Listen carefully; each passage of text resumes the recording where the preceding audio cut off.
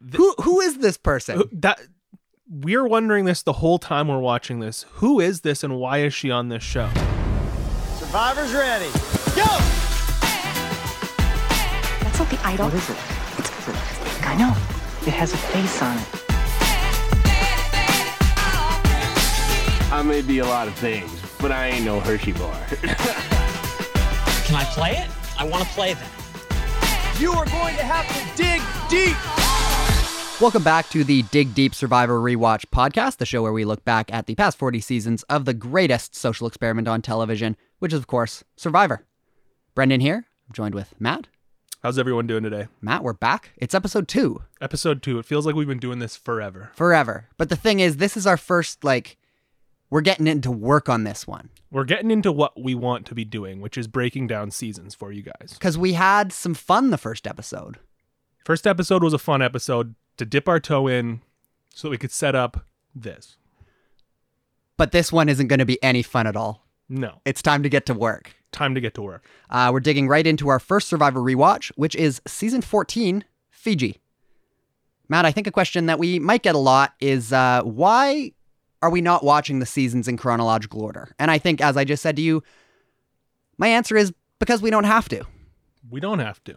We watched a lot of these seasons during quarantine in random order. We just watched seasons that we were interested in or seasons that we had heard good things about. And so we didn't watch anything in order. We would jump from old to new to back to old, back to new. That's how we watched during quarantine. So that's how we're going to watch for the podcast. And I think the great thing about Survivor is if you are looking for a certain type of season, there's lots of different types. There are character-driven seasons. There are strategy-driven seasons. There are idol-heavy seasons, if that's what you're into. So I think it's really great because once you've kind of gone through most of them or all of them, you can kind of go back and dip your toes into different areas if that's what you're feeling. If you're feeling very blindsidey one night, go and get yourself a blindside-heavy season. And if you want to hate yourself, watch Gabon. Everyone loves Gabon. So we have watched the first half of season 14 up to and including the merge episode. So if you're listening to the show right now, you out there, you listening? Me? Yeah, you. Watch along with us. Let us know that you're diving back in with us. So moving ahead, we will now be getting into our discussion. So from here on in, there will be spoilers. We're trying not to spoil anything outside of the spoiler area of the show. So there will be spoilers for those first up until the merge. And but I'm really excited to discuss this stuff with you, Matt. Let's get into it. I think we're going to have a lot of fun. Spoilers coming in hot. Let's go. All right, season 14, Fiji. A lot of good characters on this one, Matt. For me, this is a very character-heavy season. And it's a season that has clear heroes. Exactly. And clear villains. Well, and I don't think the villains are even all that villainous. It's just that there's a lot of really good people and people with really good storylines that make the other people just seem not so great for being against them. There's some extremely likable people. There's a large group of very boring people. And then there's some people you're just not going to like this season. And I think we'll probably talk about those people a little bit too. We'll get into it. Exactly. So moments into this episode 1. We got the intro running Jeff Probst. He's on a helicopter, I think, something like that. As he does. Someone quit moments before the show began. They were initially with 20 people. Before they even got out onto the island, one person quits. They're down to 19.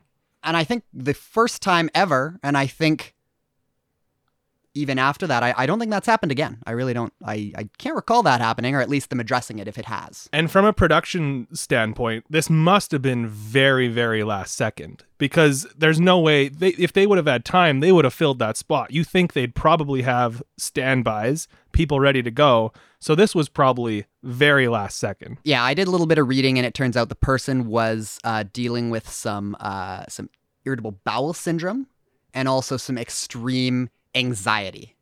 I'm sure there'd be a lot of anxiety involved with going on the show Survivor. Yeah. So, but it was just enough time that they couldn't get an alternate in there. So obviously that I can imagine that threw production through a bit of a loop. And that's why I'm not sure how much of the start of this season was due to, them having planned it or them just needing to kind of get the whole 19 people doing something so that they could accommodate for an uneven number. Because this is, in my opinion, very easily the most unique start to a season we've seen on this show. I completely agree. So they maroon all 19 people on one beach. And they have a lot of stuff on that beach. They have directions for a camp. I think there's a shower.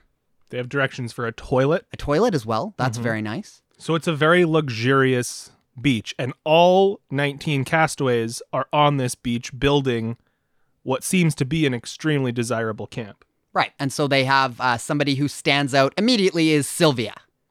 She's an architect. She lets everybody know that she's an architect. So the architect is going to architect the architect to build the shelter. Sylvia really puts herself out there at the start, and not so much in a good way. It's to the detriment of her game. But so they spend 2 full days putting their camp together, getting to know each other, and then eventually, again, once I think production was ready for them, they get called. They go see our good friend Jeff Probst, and he's got an interesting hat on. Mm-hmm. We got Cowboy Hat Probst this season. Cowboy Probst. Which may be the best form of Probst. We will have an all-time Jeff Probst looks ranking. Looks rankings. A definitive Jeff Probst looks ranking. But I think, spoiler, Cowboy Probst is number one. And Cowboy Probst is number one. It's not even close. So they get there. Jeff asks, who's a leader? Who's been taking the lead? Everyone says, well, it's Sylvia. Hey, it's that one lady that's been talking the whole time. Yeah. So then Jeff gives her the power to divide. Again, back to this being a very unique start to a season. They get to she gets to divide the 2 tribes, just straight up. She gets to pick one. She says, you go here, you go there. I think they had to split it up evenly, men and women. But besides that, she just got to pick 2 tribes. Exactly. So she picks, I think, pretty even tribes. It didn't seem shocking or too lopsided when she did break them down. No. And then, obviously, it gets a little bit more lopsided down the road. But at this point in time, everything looks cool. And then we get Exile Island back. So that's how they're going to make the odd numbers cool again. Sylvia gets sent there. She will rejoin the tribe that loses the first immunity challenge. What do you think about that twist in terms of a way to kind of accommodate those odd numbers? I feel like they kind of had their hand forced, but that person who initially gets sent to exile is put in a major disadvantage. And Sylvia had already put herself in a bit of a hole, and we'll get to that, but getting sent to exile and not getting those first few days with your tribe would be hugely detrimental to anyone's game. Well, and especially after getting 2 days already of getting to know each other. And so, I mean, if you kind of formed the starts of an alliance those first 2 days when everyone was together, if you get paired up with somebody that you were close with in that time, you're only going to solidify that bond even more once you guys kind of cut the numbers down and get put into a tribe together. And at this point in the game, Sylvia had already painted a huge target on her back. And now she's getting that separation. So people have kind of looked at her as a polarizing character already. And then she leaves for 2 days and has to rejoin the game. What do you think that does to someone's game? It's not going to be good. Well, and especially with somebody like her who was already on the outs. Just based off of her personality. She's very overbearing. I don't think her game lasts very long, no matter what. No, and especially her multiple trips to exile do not count. Do not help. So, Sylvia off to Exile Island, and then the challenge begins between these 2 tribes. The first challenge ever. It is for immunity and reward. And arguably one of the biggest challenges in terms of setting the tone for a season. For the season. Exactly. And a tone that maybe some people don't like too much. And we're going to get more into that as we go here. Exactly. I think we can say now the rewards are out of control on this season. It's on a whole nother level. Like, some of the stuff these guys get is... We'll get more into it, but at one point they have a bed, they have a couch, they have cutlery. Yeah, so I fine china. I have the list here. So for this first challenge, so not only do they get to... The winning tribe gets to live at the pre-built beach, with a nice shelter, a toilet. I think there was a shower in there. A shower. So this tribe, actually, no, there wasn't a shower because that's in this one. So the winning tribe gets the pre-built beach. They get a couch. They get a bush shower. They get cutlery and dishes, which is, like you said, like fine china. Like they had teacups, and then like they're sitting there sipping tea, and And it was welcome very, to Survivor. Very nice, yeah. So they go, and obviously the Moto tribe wins this first challenge, which, as we said, sets the tone for the entire pre-merge portion of the game because Moto dominates. Moto wins pretty much everything up into the merge.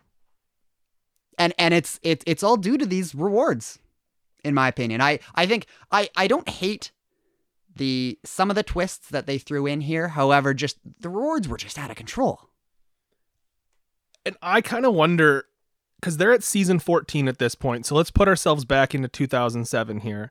Were they trying something different here, you think? Were they just trying to shake the game up a bit? Like, what was their thought process behind creating what I'll say, a winners and losers tribe? Mm-hmm. I think they were just throwing everything at the wall and seeing what stuck. I know there was a lot of backlash to this, what's been kind of dubbed, to take a Big Brother term, a haves and have-nots kind of season. Exactly. And I know that it's a lot of people didn't like that. So obviously, it hasn't come back since, but I think some of the things obviously did stick. The Hidden Immunity Idol, Exile Island was used for a very long time. And I think they found a lot of things that worked, and the things that didn't work, they got rid of. For the best. I completely understand people not liking it that have-nots, which is a great way to put it.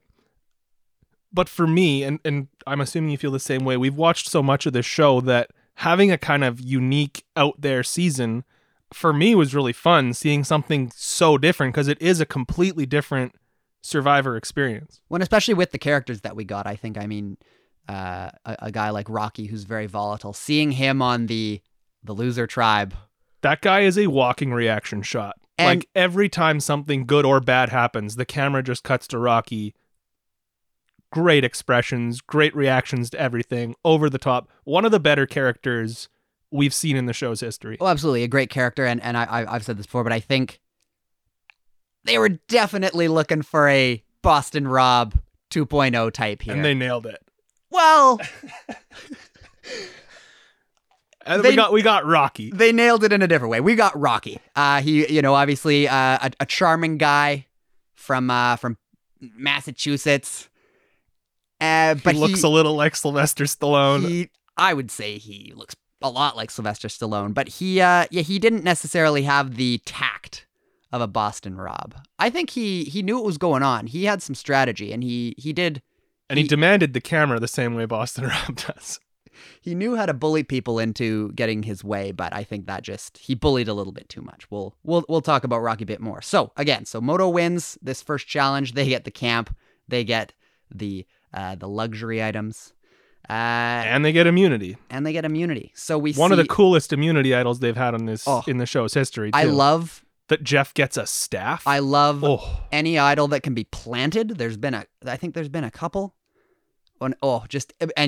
Jeff just loves plunging that thing into the dirt, into the sand. He demanded that he have that. So, Ravu, their first loss of many of the season. And early on, we see a little connection between Rocky and Earl and Jessica. That's kind of the first alliance of the game. We should say that they have to go to a camp that all they get is a pot and a knife. That's all they get, or a machete. That's all they get at this new camp. And they have to rebuild from scratch, whereas the other camp is essentially a luxury suite.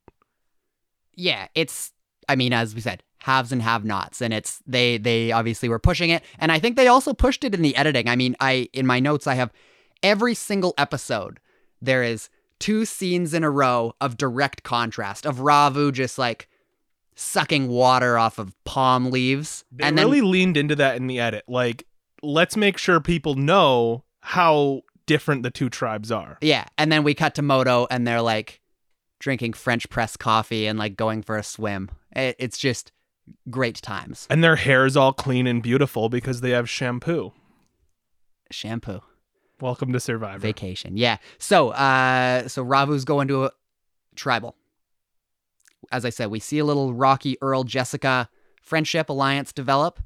That doesn't last very long because Jessica's the first to go. I think Rocky and Earl tried their best to kind of flip the vote away from Jessica, but I think Earl ended up voting for Jessica. I think he just realized it was a sinking ship. Might as well go with the majority, whereas Rocky was willing to take the hit for someone he was close with. Well, and again, this early in the game, I'm not sure it's prudent to, go out on a limb for somebody you just met, right? We talked about this in our first podcast. That's one of the rules you avoid. Just go with the flow at the start. And Earl does 1, that well. The Dig Deep Doctrine, all of our rules, that's one. Go with the flow. Sometimes you're going to need to go against what you really want early on in order to keep yourself in the game.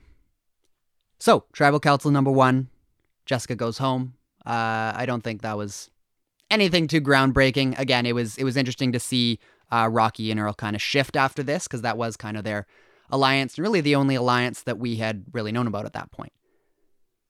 For me, this was one of my favorite premiere episodes, just in terms of it being so unique. And for me, I think that's something I like in the show, that they did something completely different at the time, and looking back at it, I enjoyed it.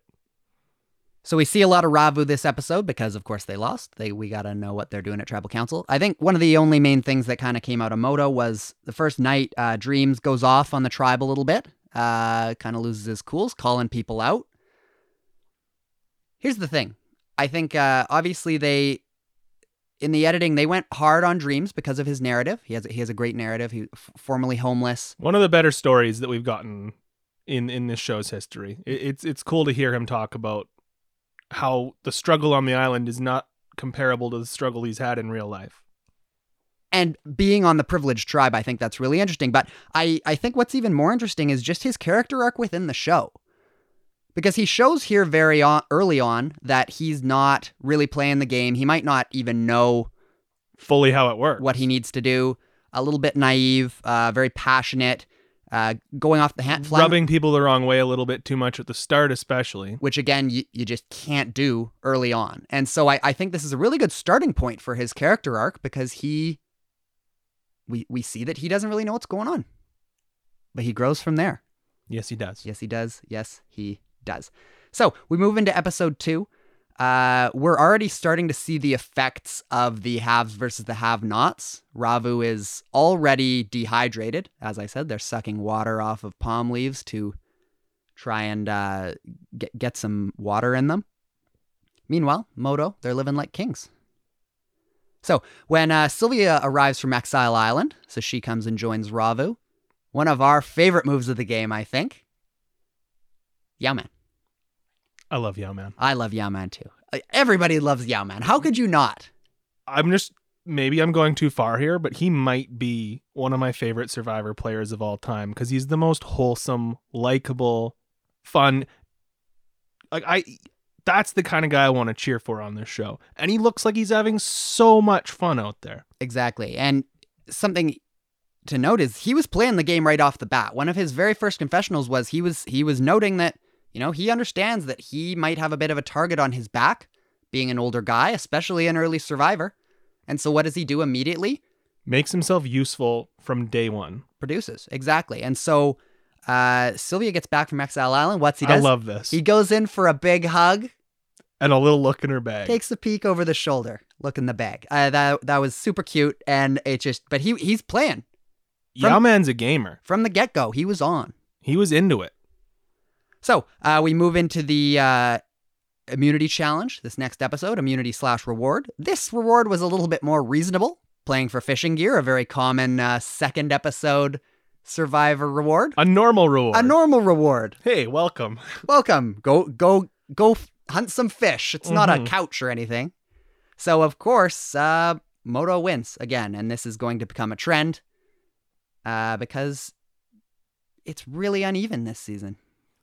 One of the more uneven pre-merges in the show's history, for sure. Well, and this is when I realized it was this early on where I just kind of went, this is going to be a slaughter ahead of before the tribe swap, this is going to be uneven. It was showing that early, just again, Ravu being completely dehydrated, all of that. So they lose.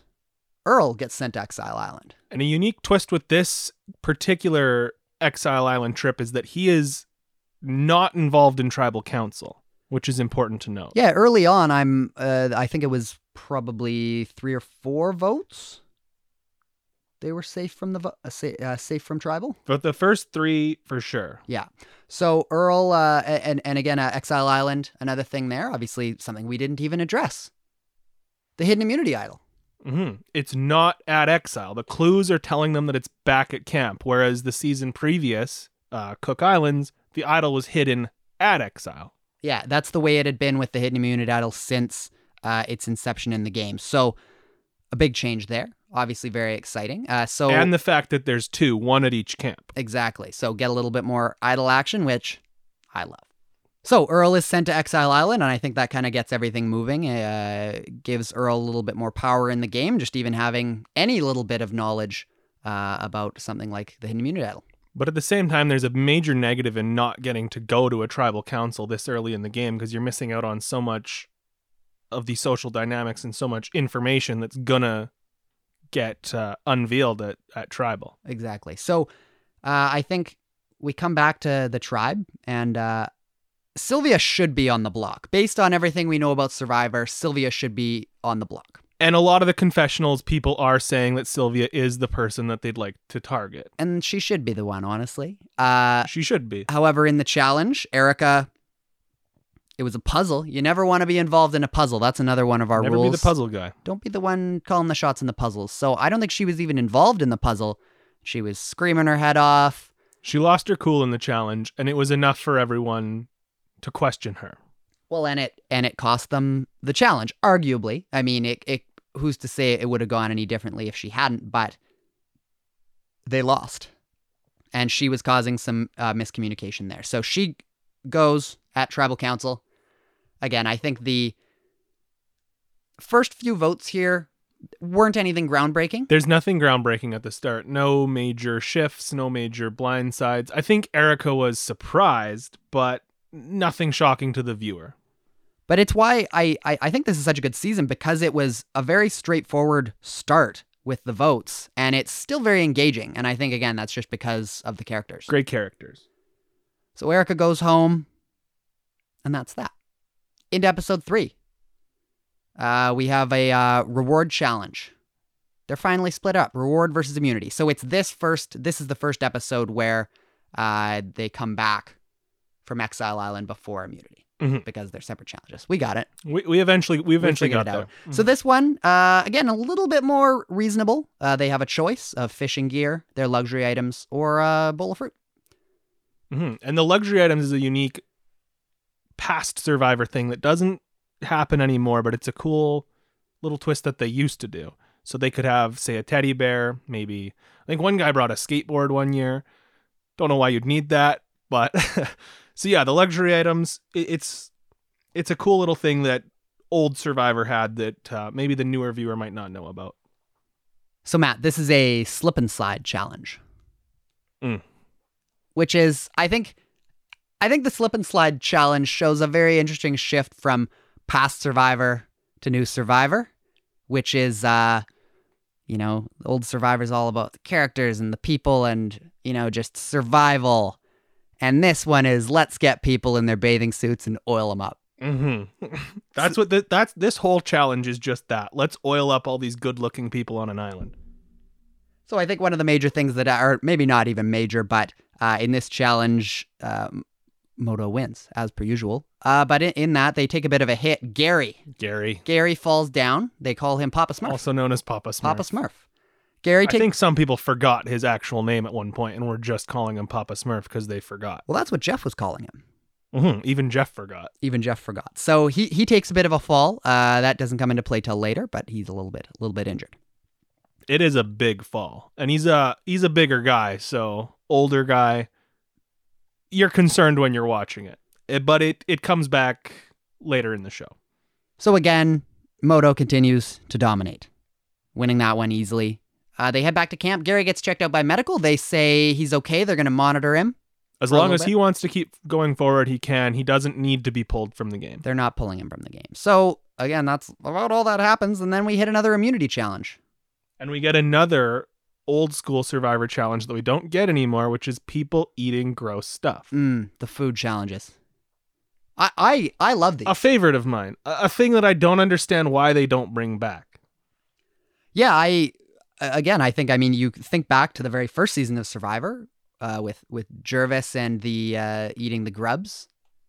Just iconic. It creates iconic moments. People's reaction when they have to eat something disgusting is awesome. And it's also interesting to learn about some of the delicacies from these countries that you might not have, because these are all items that are maybe not eaten frequently in these countries, but they're items you can eat.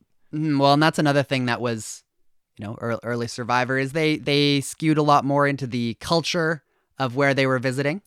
Whereas now it's like, we're in Fiji and we're not going anywhere. We like it here. Yeah, so they have some pretty gross stuff. I have to say, for me, the octopus made me really uncomfortable, and I know that's pretty common. I mean, people eat calamari, which is squid. That's pretty common, but the suction cups on the octopus make me really uncomfortable. For me, that wasn't as big of a problem as the pig snouts. I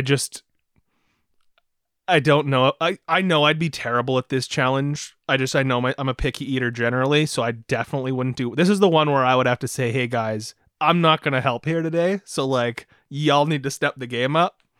Well, I feel like I could do some. Like, I would rather eat a grub than like a sea worm or something slimy. I don't like that. So one thing that really bothered me in this challenge was Mookie on Ravu.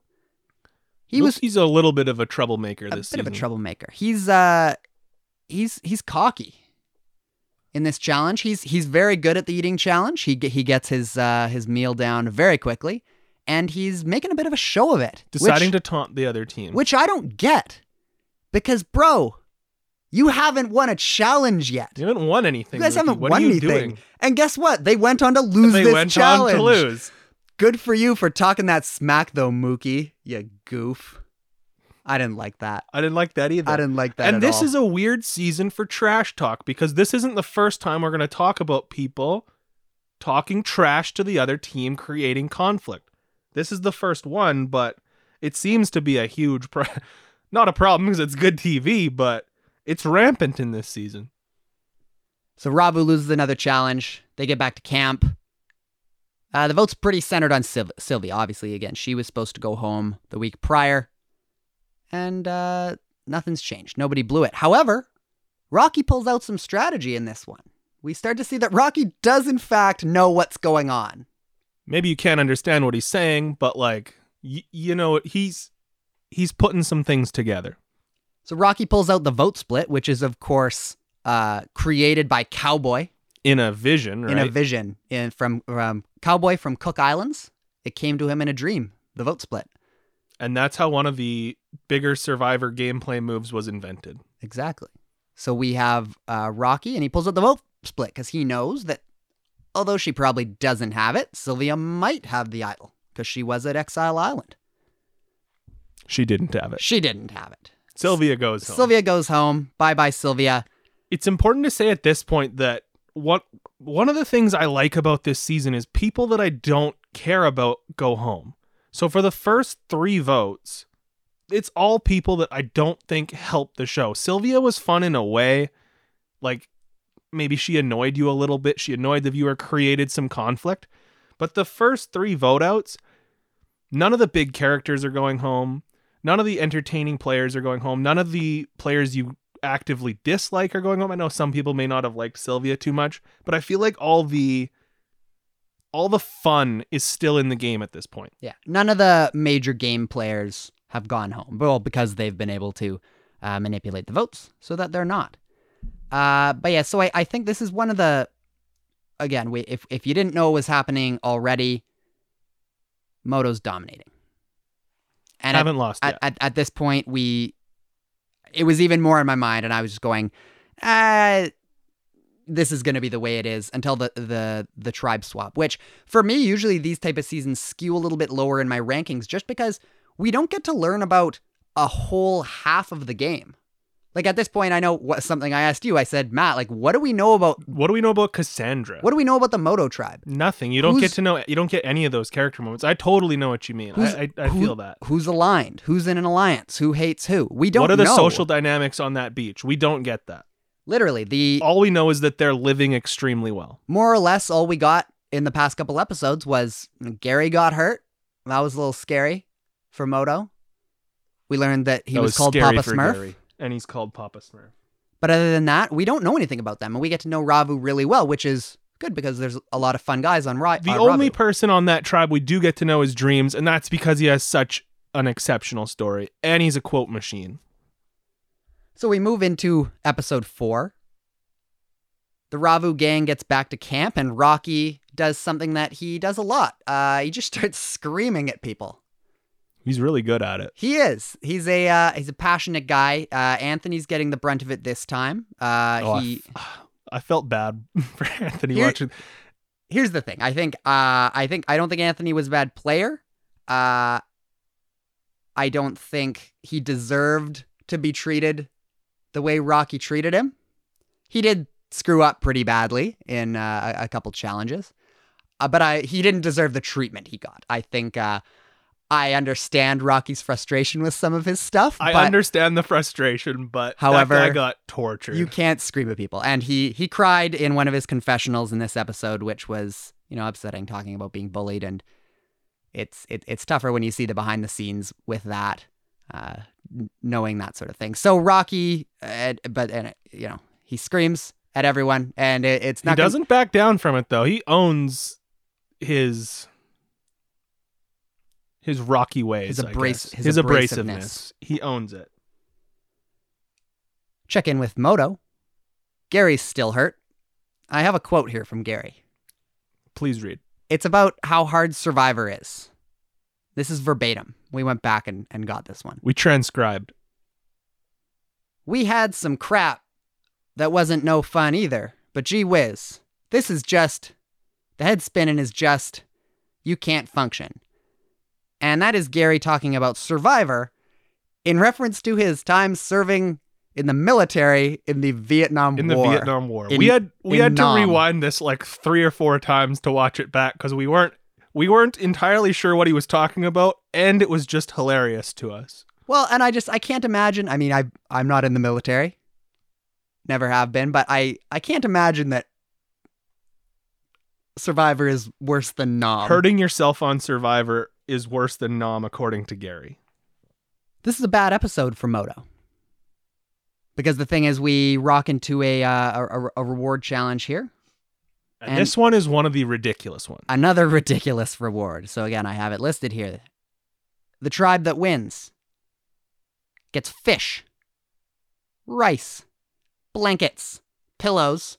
That seems like a lot, right, Matt? But there's one more thing. One more is a king-sized mattress with sheets and pillows that they get to keep. It's on their beach. They get a king-size bed on the show Survivor. Indefinitely. This is another one that shows Rocky and Anthony, their tenuous relationship. Anthony keeps messing up. It keeps building. It doesn't ease at all. Rocky is just on him. And it's not just Rocky, we should say. Everyone on the tribe is not cool with Anthony. They're not a fan. Well, and again, this is one of those moments where I kind of went, I feel bad, but and I know Rocky's going to lose it. But, this is the challenge where they're on a beam and they have to move past each other. And there was one point where Anthony just he fell in unprompted. He just fell off. Does that deserve him being screamed at and demoralized? No, but I get it. But we get it. And as much as it is mean or what it is entertaining. Watching Rocky just eviscerate Anthony. We feel bad for Anthony, but it is great TV, and it's why we like Rocky so much. Ravu loses again. It's just I shouldn't have to keep saying it, but got to address it. They keep losing. So Moto gets to sends somebody to Exile Island. And they send our dude. They send Yao Man. All I wrote down when that happened, so it begins. Because we know that Yao Man's got some tricks up his sleeve. Yeah, you know Yao Man was pumped to be going to Exile too. So they get back to camp, and as we predicted, Rocky is losing it. A great quote from him. He's throwing stuff around. He's yelling. Again, and this wasn't even an immunity challenge, but he's just tired of losing. He says, call Jeff up on the Jeff phone and tell him we want to go to Tribal right now.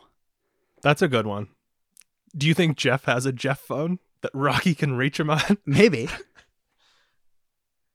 I'd like to think that Jeff does have a Jeff phone. Mm-hmm. At his villa in Fiji. In Fiji, yeah. So all this ruckus is going on at Ravu. Gary finally decides to throw in the towel. He's in pain. He feels his condition isn't getting any better. He has to leave the game. So he's gone. So Moto... R.I.P. Papa Smurf. Moto loses their first tribe mate. We go to an immunity challenge, and this one was the first overly complicated Survivor challenge.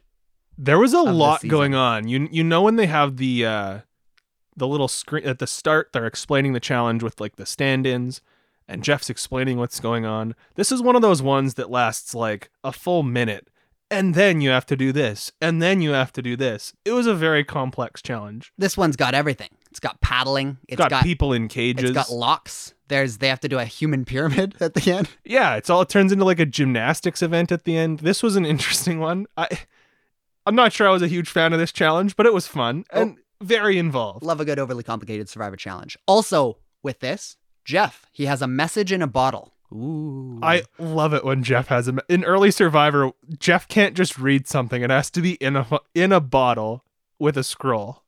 Because it doesn't need to be in the bottle. It doesn't need to be, but this is Survivor. Let's add some drama. They're not throwing it out to sea. He just cracks it open. So we don't know what the message is. So that goes to the end. Of course, Moto wins another challenge. Shocking. But finally, we get a twist. And this is a twist I didn't actually hate. I really enjoyed this. And there's people that might not like this twist. But for me, it's fun. It's unique. And it's interesting to see them, at this point, trying something new. Well, and it was obvious at this point that it was just a complete mismatch. So you're thinking this is maybe production behind the scenes going, we need to do something to change up the game. This is maybe an on-the-fly type of... I think it was probably planned, but I think they probably could manipulate when it came into play. Right. I think it's pretty early, but again, I think it's going on. So the twist, we haven't even addressed it. So the twist is they can either keep immunity for the night or they can trade camps. So they would be giving Ravu their comfort, all their rewards, the food, the bed, the shelter, all of it.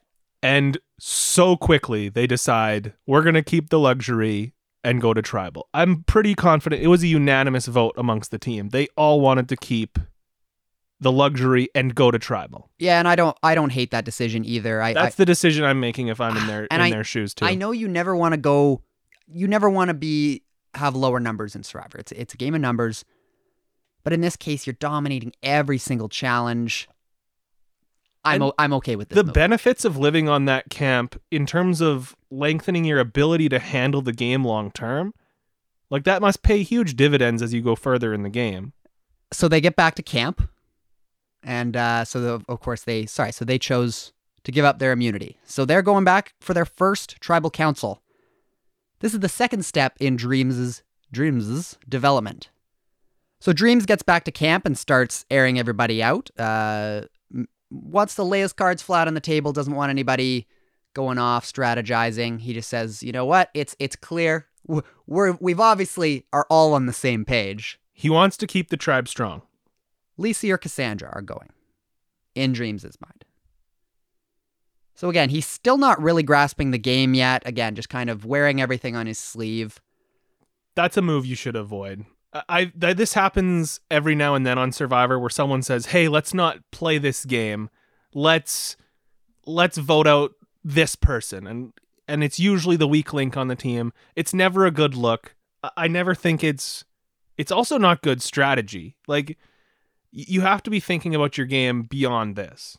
So, of course, nobody listens to Dreams, and everyone goes off and strategize. And we learn about the first alliance of Moto. And again, this is episode 4, and we're learning about an alliance for the first time. That apparently has really deep roots at episode 4, but we're completely unaware of it at episode 4. So the alliance is Alex, Edgardo, Lisi, Boo, and Stacy.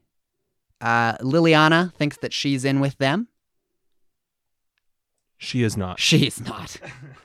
She gets voted out, which I was really surprised about. This was the first one that was somewhat surprising. Of course, it's not a shocking decision, but this is the first time where I think she was very surprised for sure. I'm not in the camp of, keep your tribe strong Survivor. And she was, their most physically fit woman. However, I just don't get this move. They've won every single challenge, and they're only there at Tribal Council because of a twist. I don't know why you would, even at this point in the game, I don't know why you would get rid of your most physically fit woman. You're thinking they should have been voting out Cassandra in this situation. Or Lisi. But she's tight with the alliance that we're just now finding out about. Of course. No, I just think it's... I'm not all for keeping the tribe strong and all that jazz, but I think when you're winning everything, don't mess with a good thing. So that's obviously a surprise. Moving into episode 5, excuse me. Earl and Yao-Man, they've both now been to Exile Island. I am so happy right now. I'm so happy too. Because now we get to discuss the greatest friendship, and I am serious when I say that, the greatest friendship and the greatest alliance in Survivor history, and that's Yao-Man and Earl. You're making that claim? I'm making that about claim Yao-Man right now. and Earl? The most wholesome, fun, strategic.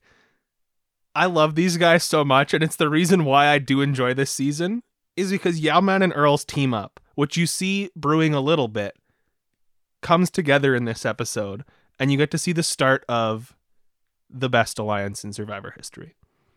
So they know the Idol's back at camp.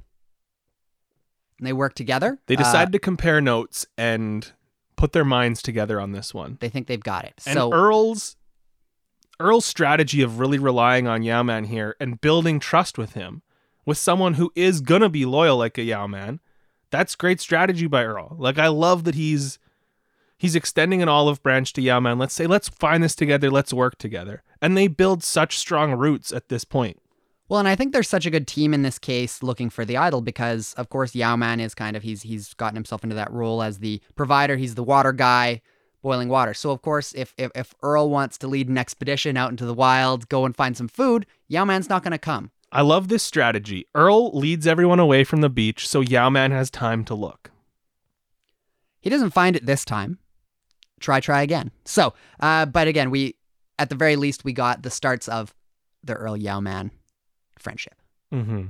Team wholesome. Which we love. So, ahead of this reward challenge, it's one where the tribes get to choose what they might want. They get a little catalog. And a favorite moment of mine is Rocky. Rocky says, let's get one thing we need and one thing that we want. Like chocolate cake. This was a moment that had us both like breaking out in laughter because it just sums up this tribe that Rocky's gonna scream out, hey, we should get chocolate cake. We should get chocolate cake. Like, that's what you guys need at this point in the game. We're dehydrated and starving, but we should get fishing gear and chocolate cake. Anyways, Earl, the voice of reason, says, we're not doing that. No. Which, again, it seems like Earl's the only one thinking on this tribe. Because Rocky had everyone. Everyone said, that's a great idea, Rocky. Everyone's like, yeah, let's get chocolate cake. And Earl says, no. No. We need to... Let's not do that, Rocky. Survive. So this challenge, it's a great one. And I have to say, we were watching, we were petering out for the night, and then we saw the promo. And we were in, and that's how we do it. Like, we're suckers for this show. So, like, if there's a good promo, we're pushing bedtime up. We're pushing it back. We're staying up. So we see Rocky and Dreams in the promo going at it, and then we see that it is the sumo pillow challenge. And we can assume this is like 2 a.m. in the morning for us, and we're like, you know what? We're pushing this to 3 a.m. One more. One more. So obviously this challenge, it's one of my favorites, and it's I love this challenge. It's given some of the best Survivor moments. And it's another one they don't do anymore. And I somewhat get the sense that they're trying to maybe take some violence out of the show. It's very violent. It's a violent challenge, but it is so much fun. Jeff gets the gang talking, and Rocky and Dreams start jawing a little bit. We're back on the trash talk train here at this point. And yeah, we get the Rocky and Dreams, let's face off right now. I love that. Again, all the confidence of a tribe that hasn't won anything ever. And they get absolutely smoked. Well, in and this that's the challenge. thing. Like this Dreams dusts Rocky. Well, and that's the thing. Like this was like there was no undercard on this fight. It was the main event right off the bat. Jeff says, "Let's do it." And Dreams smokes Rocky. He dusts him. Rocky's a skinny little dude. He's got the bark of a pit bull, but the bite of a chihuahua. Like Dreams, I think maybe it's 2 pushes, and Rocky's in the mud. The only battle they actually won was Yao Man against one of the women. Mm-hmm. And Yao Man felt bad about beating them, but Yao Man did win. So I think it ended up 7-1. Yeah. Moto crushes them. Yao Man did what he had to do. Yao Man did his part, but he was so cute about it. So it's another loss for Ravu. I was hoping they'd go a few more rounds just so we could just see them pummel each other, but they didn't, because Ravu is one of the worst tribes ever. So Earl's on Exile Island. We go to the Moto Beach, and it's literally like vacation for them. And this was, not only did they get the things that they wanted in the reward that they had picked out, they also got Ravu's chosen rewards. So they're living life. At this point they have a French press coffee, which creates a little bit of drama we're going to talk about. Well, let's just talk about it. Let's talk about it. This was one of my least favorite moments of the season. They were so mean to Dreams because Dreams doesn't know how to use a French press. How to use a French press. And Stacy loses her mind on him? Yeah. Because Dreams doesn't... I was so mad at her after that because I loved Dreams. At this point, I still love Dreams. But Dreams was so much fun and such a bright spirit. And you're gonna make fun of the guy because he doesn't know how to use a French press, and in a snotty way, and because she perceives herself as in the dominant part of the tribe, so she's gonna make fun of Dreams. No, that's completely unacceptable. And this was one of the most privileged tribes in Survivor history, not only in what they had, but also just their attitude. It was getting to their head, especially hers. Like, they knew that he was homeless. I don't think there's any expectation that he needs to know what a French press is or how to use it. I really didn't get this. Like, I understand, they're not aligned, but just being mean to somebody for absolutely no reason is ridiculous. Mm-hmm. I love a good head-to-head matchup, people going at it, but that was just her picking on him and just like taking advantage of him being really low, which it made me sad. That did make me sad. That made me sad because I'm a big Dreams fan, and yeah, no one deserves to be talked down to like that. Again, I don't know why. From what we'd seen, there wasn't any motive. Maybe there was a little bit more behind the scenes, maybe a little bit more clashing, but I just from what we see, there's no reason for it. But so, Dreams is picking it up a little bit at this point. He's starting to figure the game out a little bit more. We get a little insight. He's aligned with Cassandra. Again, the episode, what are we? Episode 5. Now we know who Dreams is working with. We now know that Dreams is with Cassandra. Great. So that's great. And he blatantly says in a confessional, he says, we're gonna, the first chance I get, Cassandra and I, who they also kind of aren't great with Cassandra just because she's on the outs, says Cassandra and I, we're flipping. One point about Cassandra, just kind of randomly here. We know nothing about her at this point in the show. Like, she barely talks. She gets no confessionals. She gets no screen time. Up to the merge, she might have had 2 or 3 confessionals. We never hear from her. So it's just, that goes back to your earlier point about not getting to know one of the tribes, and we're at the 5th episode. Exactly. So we have Dreams and Cassandra, and they're going to flip, and I say all the power to them. Honestly, they're planning on it. That's their plan. They're planning on it. And this is the next step in development for Dreams, because we see that he does know what's going on, and he has recognized the disrespect that he's been taking, obviously. And he's going to do something about it. And he's going to do something about it. So what's he going to do? He's going to put on his snakeskin boots and show him some strategy. I lost my mind when he says that. Quote machine. Put on them snakeskin boots? Oh, baby. I loved that. Well, and again, it's just such a strong departure from what we've seen from him so far. He comes off as maybe a bit aloof earlier on in the show. Well, and just naive. He doesn't really know what's going on. But then we get to this point, and he's taking things very personally, which I think is fine. You shouldn't do that in Survivor, but I think they were talking to him on a very personal level, making fun of him. So he's gonna snake him, and I'm fine with that. Team Dreams. We're gonna get a little bit more into Dreams later on, because man, it keeps going from here. He's a focal point. So we get into the next immunity challenge. It's a memory matching game, which I'm not a really big fan of this one for Survivor. I don't care. It did create this one turned out to be a fun one because maybe their own ineptness with it, but generally speaking, I'm not a huge fan. Well, another note, I think with this season, the editing and the challenges, I think, has been better. And I the editing generally this season was better. I can't pinpoint what it is exactly in the challenges, but just from this one to Cook Islands, I just find every single challenge, even though Moto wins every single one, they all feel dramatic. It's tense and dramatic. I'm on the edge of my seat, and that's not usually the way in Survivor challenges. You know, it's like, all right, we're gonna swim out, and you're gonna grab a key, and you're gonna, I was, when Yao-Man screws up flipping over one of the memory tiles, I gasped. Oh no, Yao, no. No. So this one was close. Again, it was tight. It was tense. But Ravu loses. Moto wins again.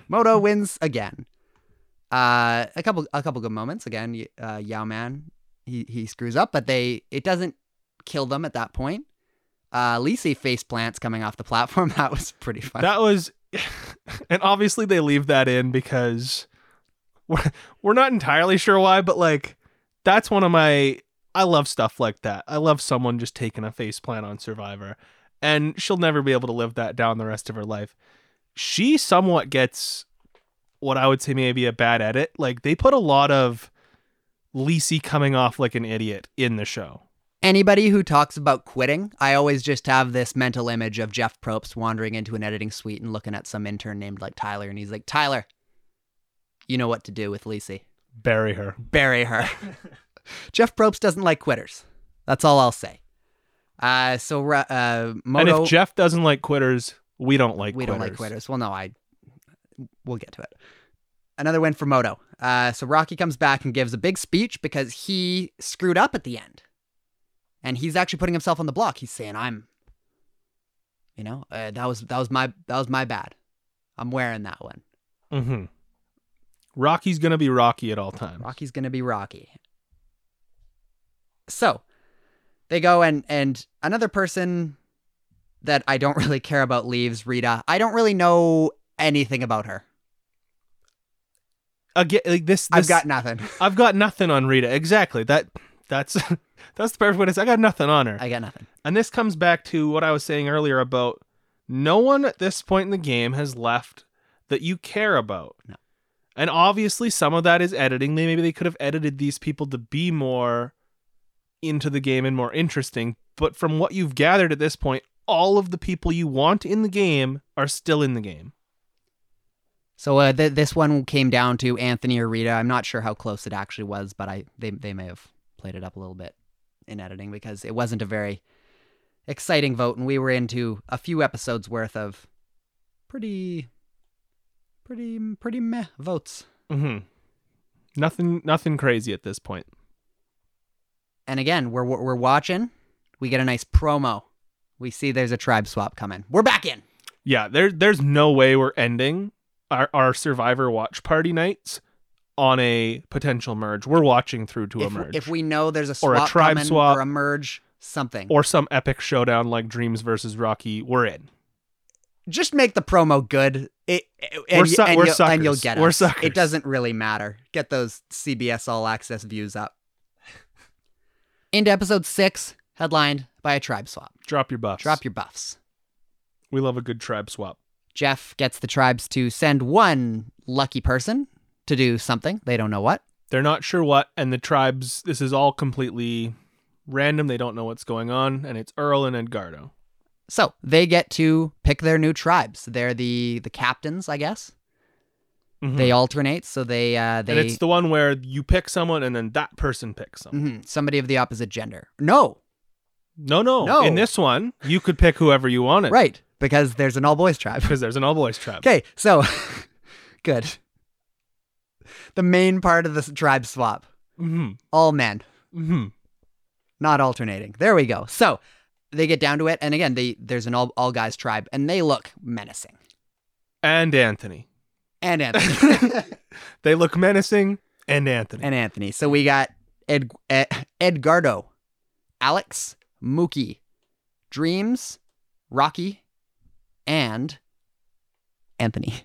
And there's a great moment in this when Rocky's picking who's next, who he's going to take onto his tribe. And he's looking, and he's a meathead. He wants the buff dudes on his team. And there's Dreams, who he's clashed with. And he says, all right, come on, Dreams. Come on over, Dreams. Come on over, Dreams.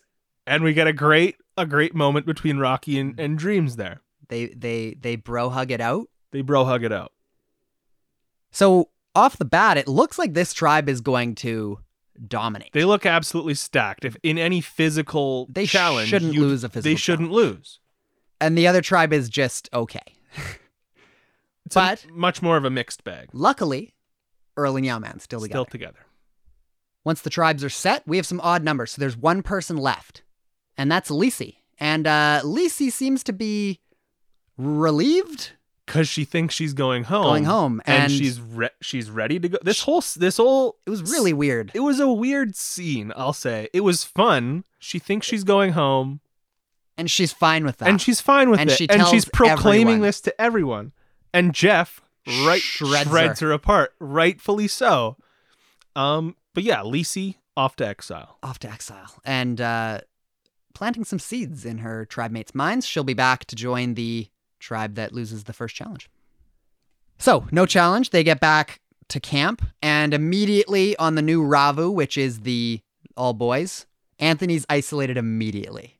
They say, Anthony, you gotta watch the fire while all us dudes go and catch fish. We're going to go provide. We're gonna go provide. Stay back at camp. You watch the fire.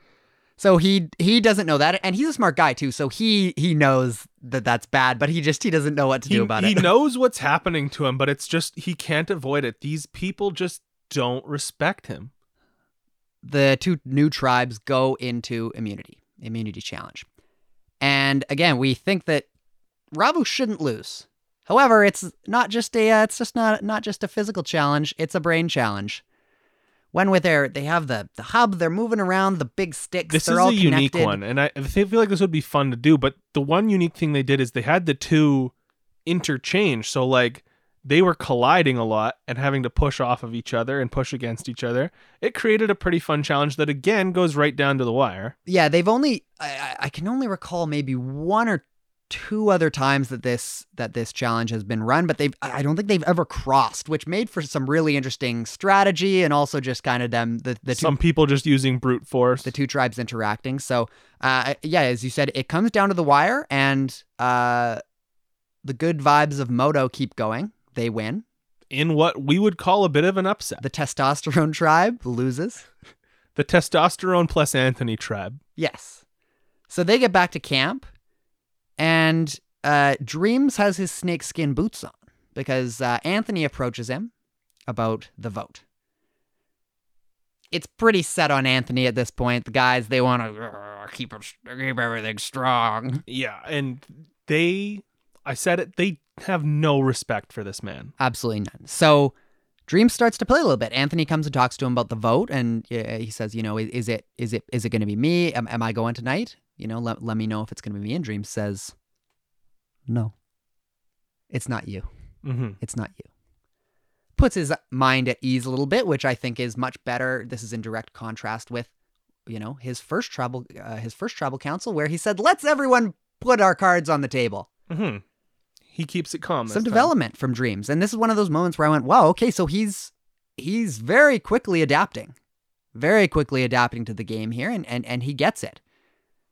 So they go, again, it's pretty set on Anthony. They played it up a little bit in editing to make it seem like Rocky was, his name did come up a little bit just because he's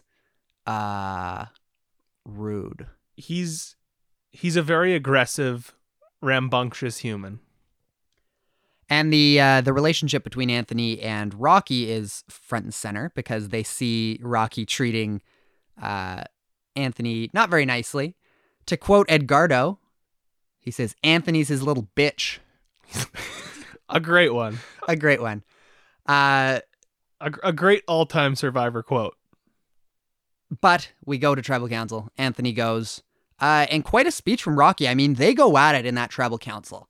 Rocky's giving him be a man. Rocky does very good here. Like, in terms of strategy, too. Obviously, he just doesn't like the guy, but he really puts it on him, and he breaks him. Which is, it's sad to see, but I mean, that's what Rocky needed. I mean, even if his name was coming up a little bit. Rocky, I do believe that he won it over at Tribal there. There was a chance he was going home and swayed them, which is, it's fun to see in a Tribal. Well, because he used his awful abrasive behavior to... He harnessed it. Show that Anthony just didn't really have it. And Anthony couldn't stand up for himself. He couldn't handle it. He broke, and Rocky wins. Anthony's voted out. Into episode 7. Yao-Man and Earl are back putting in work. The first expedition for Earl and Yao-Man trying to find the idol didn't work. Wasn't successful, but they're at a new beach. And they've put their heads together to figure out that it's probably the same at both camps. The clue applies to both camps is what they're realizing at this point. And so yeah, Yao and Earl teaming up.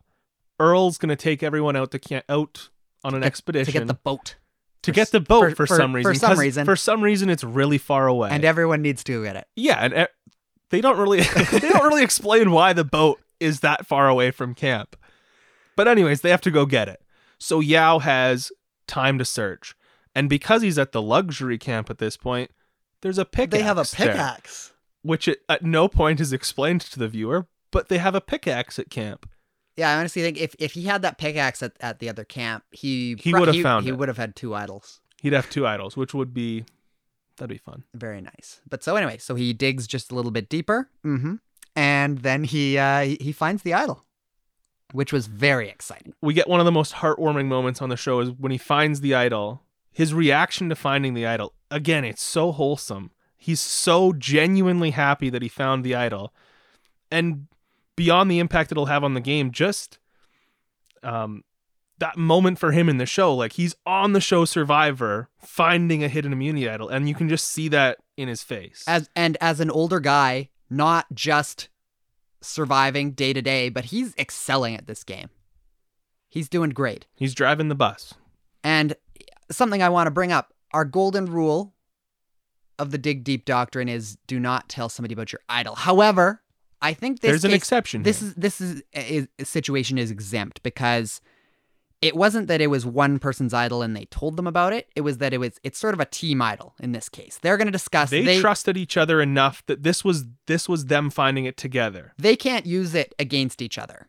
It's sort of they're in it together. It is an individual idol, but it's not. Which was Earl's plan all along, to strengthen that relationship with Yao because that's someone he knew he could trust. So that's all good. They go and we go to a reward and Ravu actually wins one. Lisi's back and she contributes nothing, but what's new? Mm-hmm. There's also a great scene when Lisi comes back to that tribe because she's coming back to the all dudes tribe, and she's one of the dudes, you know. Lisi just wants to fit in with the dudes. So they actually win a reward. They get to go to an arcade. They get to eat hot dogs. So they go and Rocky is, as per usual, being horrible. He just starts to insult people for no reason. For eating too much. Mhm. Everyone was feeling a little sick. They had a little bit too much beer, a little bit too much hot dogs at the arcade, and he's making fun of them for that.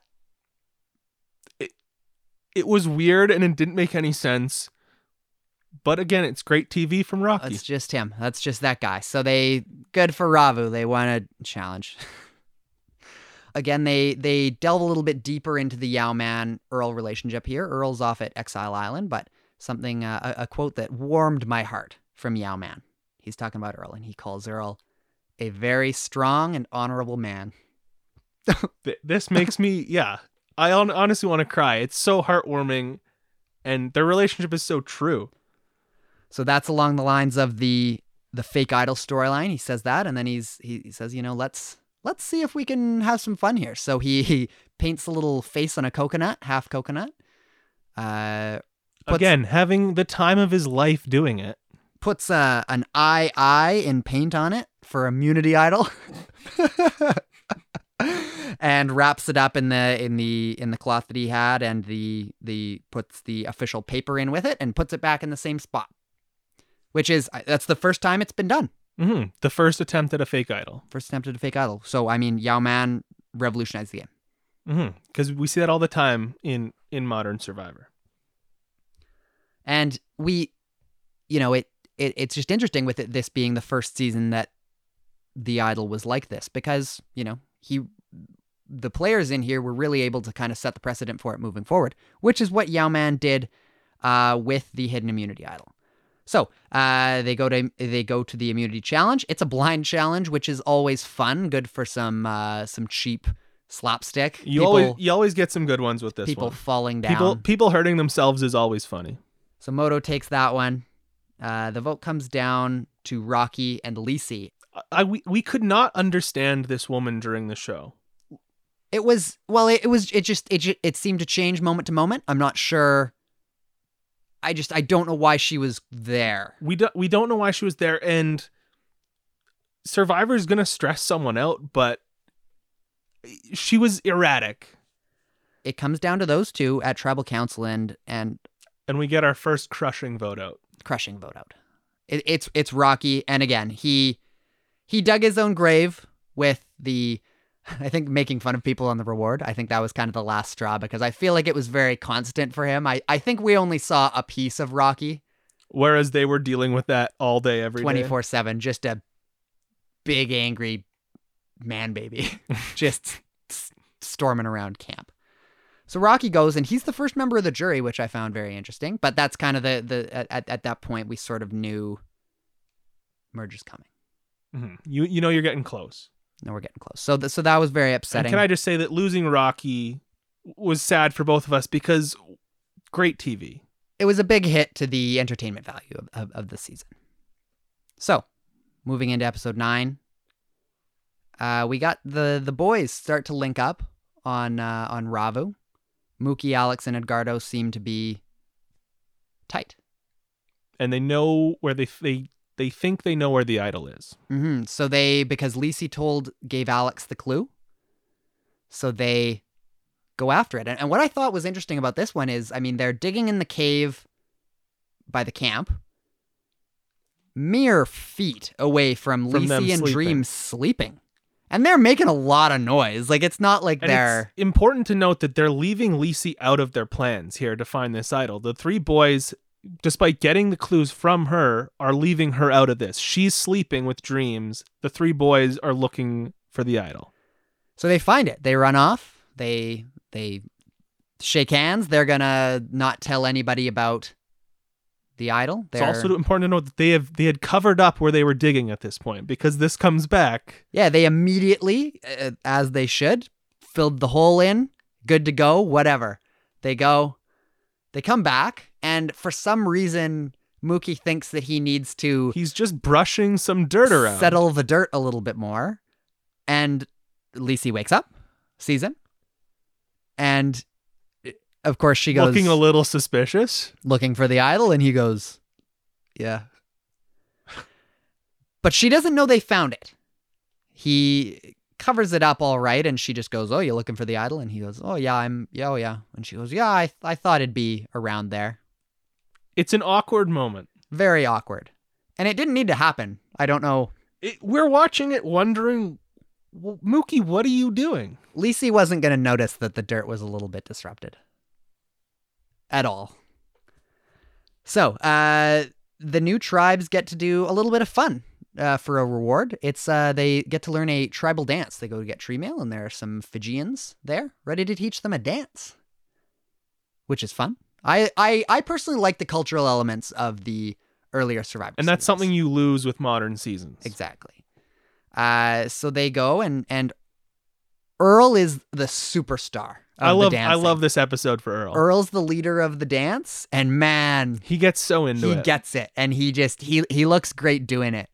So everyone's taking it very seriously, and then but a comment from Lacey, they have her in a confessional, and she's, they're all practicing the dance, and she just goes, she said, I don't take the challenges seriously. Who is this person? We're wondering this the whole time we're watching this. Who is this, and why is she on this show? How do you not weed this person out in casting? Well, the thing was, again, a little bit of reading, this was a heavily recruited season.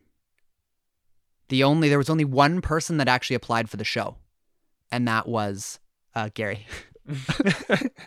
All right, Gary, who? Papa Smurf. Oh, Papa Smurf. Okay. The rest of them were recruited. Mhm. So maybe that might explain some of it. Who knows? So they go and do their dance, and Earl, being the superstar that he is, leads New Moto to victory. They get a tribal. Leads them to victory in style. They get a tribal feast with the Fijian tribe, and that's great. Lacey gets sent to exile again, which is pretty funny. I'm going to be honest. It was raining. She was having a bad time. And after Rocky was voted out instead of her, I was okay with it. We're not fans. Not fans. So, Lacey gets to come back. They do immunity. They have another fun challenge that they did a lot earlier on. They have blow darts, spears, and bows and arrows that they get to shoot at targets. And this challenge is a big one for Yao Man. Yao Man kills this challenge. New Moto is doing pretty well, and it's on the back of Yao Man, and they take it very easily. Very easily. And this is the one where Edgardo was talking a bit of smack beforehand about him being such a good archer. Well, his quote was, I don't often say I'm good at stuff, but I'm pretty good at archery.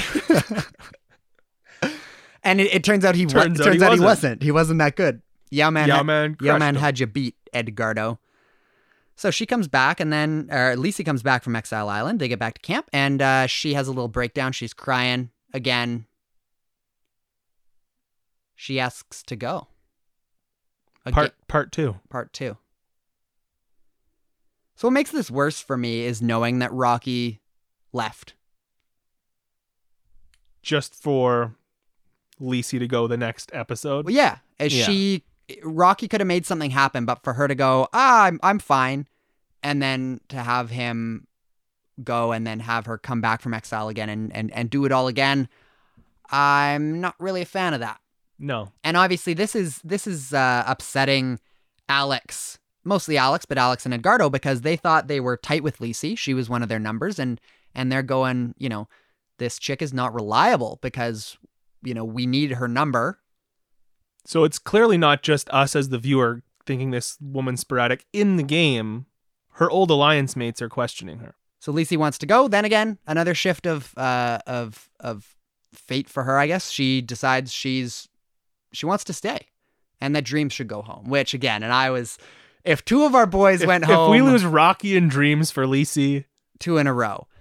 So again, this was a huge moment for Dreams, because it's clear when they're there, it's down to him or Lacey. And he knows it, and I think his back's up against the wall a bit, and he shows out. this is one of my favorite performances at a tribal that I can remember. A great quote from Dream's quote machine. Jeff asked him a question, and he said, Jeff, I'm like a genie in a bottle, and I'm granting wishes with regards to Lacey saying she wants to go home.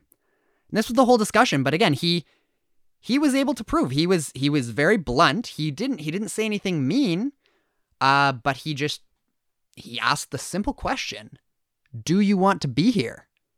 And she couldn't answer. She couldn't answer it. He asked every single person on the tribe. They all said yes very quickly, as you should. She couldn't. Such a fun tribal. So I think, I mean, he was interrogating her basically, which was great. And again, I think this is another one where he swayed them live. They might have been voting Dreams out, and he swayed them back to his side. Well, again, just the passion, and I think this was still, again, an era of Survivor where you might base a vote off of somebody wanting to be there more than somebody else. So I think this was kind of the climax of the Dreams storyline in the pre-merge. In the pre-merge for me, because it was, again, just a full. He went from kind of being a little bit naive, wearing his heart on his sleeve, to being a little bit more cutthroat, being a little bit more shady, not telling everyone his plans, and eventually having to fight for what he wanted and what he needed. And I think that for Dreams, I mean, he talked about it. He can make a big difference for his family if he were to win the $1 million, and he knows it. And so he has that passion and that drive to do that, to try and win. And Lacey just didn't have it. And he fought for that one. And he put it on display in that tribal council. So that was a favorite moment of mine so far. That was awesome TV. Great TV. A great tribal council. So after that, how do you top that? A merge. Everybody's got to go off to Exile Island. Both tribes, they got the message. You got to go to Exile Island. And they go to Exile Island for seemingly no reason. They get there, new buffs. Purple, lots of fun. Everybody's good looking buffs. Merge. Happy. All good. They go, okay, well, why are we here? So then they go back to the Moto Beach and gasp.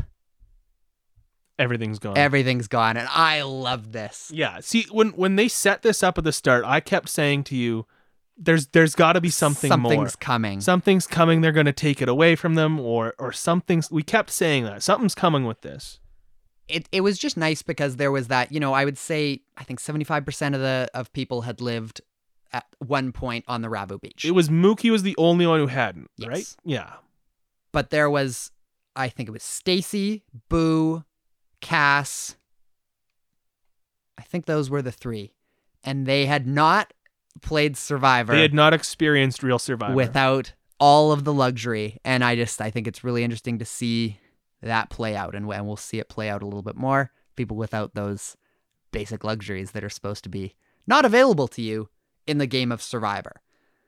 So heading into it, new Ravu, Alex, Edgardo, Mookie, and Dreams are saying that they're together. They're good to go. They're calling themselves the Four Horsemen because they're going to go ride out and see if they can, at the merge, pick up a few more votes to bring into their inner circle.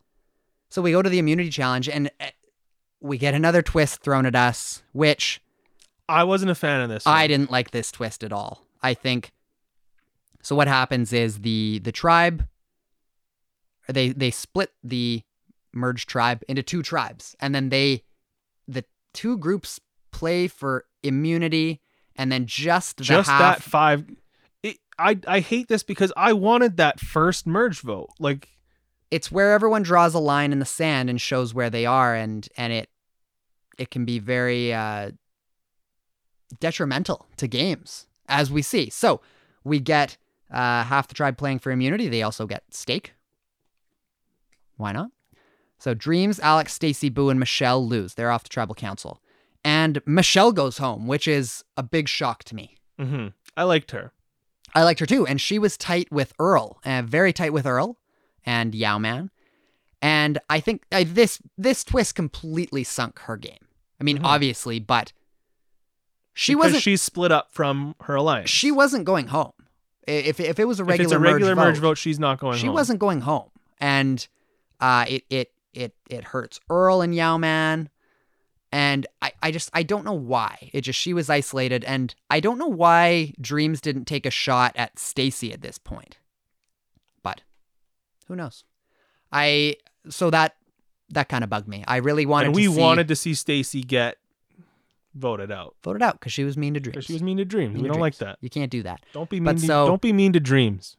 I think it's going to be really interesting to see how Earl and Yao-Man are able to recover from that merge vote.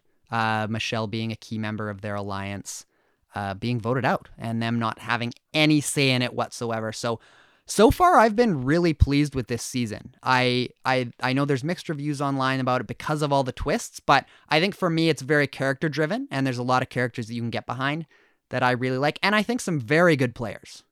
Yeah, I agree. To this point, am loving this season. I love Yao-Man and Earl. I think that's one of the most wholesome tandems in Survivor history. I love the clear good guy, bad guy vibe of this season. I liked some of the twists. I liked that it was a unique start to a season, something you've never seen before. And if you're watching the show as much as we do, it's fun to see something like that. Just something a little bit different. But I think something that we kind of glossed over is just, we didn't really talk about Earl's gameplay much. He is such a puppet master. He plays behind the scenes. And nobody knows it, but I think he's very calculated, and he's calm, and he's in control, and he knows it. And I think it's really interesting watching him work because it's not a flashy game by any means, but he knows what's going on. I can't remember the exact quote, but he says at one point, "I don't want them to know that I'm thinking." Yeah. Like he doesn't want the others to know how much control of the game he has. That's how calculated it is. It's thinking on that next level of not just thinking of what somebody's thinking, but what somebody's thinking about you. Mm-hmm. At this point, already Earl's game is fantastic. Fantastic. And just being paired up with Yao-Man makes everything better. I love that tandem so much. So I think this is a really interesting stopping point, and I think we have a lot of interesting things to dig into next. I'm very excited. So again, that was our first half recap of the Survivor Fiji 14 rewatch. Pretty fun start, I think. So we'll be getting into the second half in our next episode, finishing up the season. And again, we'll be going through the final episodes, the finale, the reunion, and then some more details and facts. Lots to talk about. And I think we'll have even more to talk about next time. So if you're digging back into these old seasons with us, hit us up on our socials at Dig Deep Survivor Pod. Let us know what you love or hate about Survivor Fiji, what you've noticed most diving back into this season that is now 13 years old. And we'll be back next time to keep discussing. Thanks for listening. Keep digging in deep. Thanks for listening. Good night.